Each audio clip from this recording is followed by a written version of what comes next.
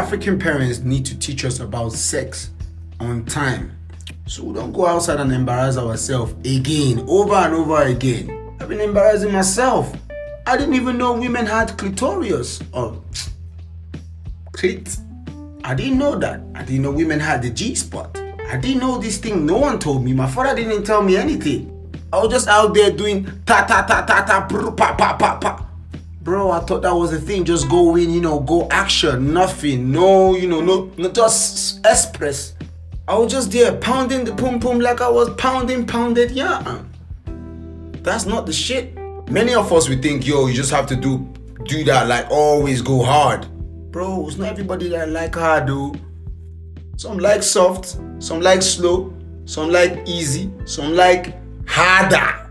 So all my exes, please, if you're seeing this video, call me for a refund.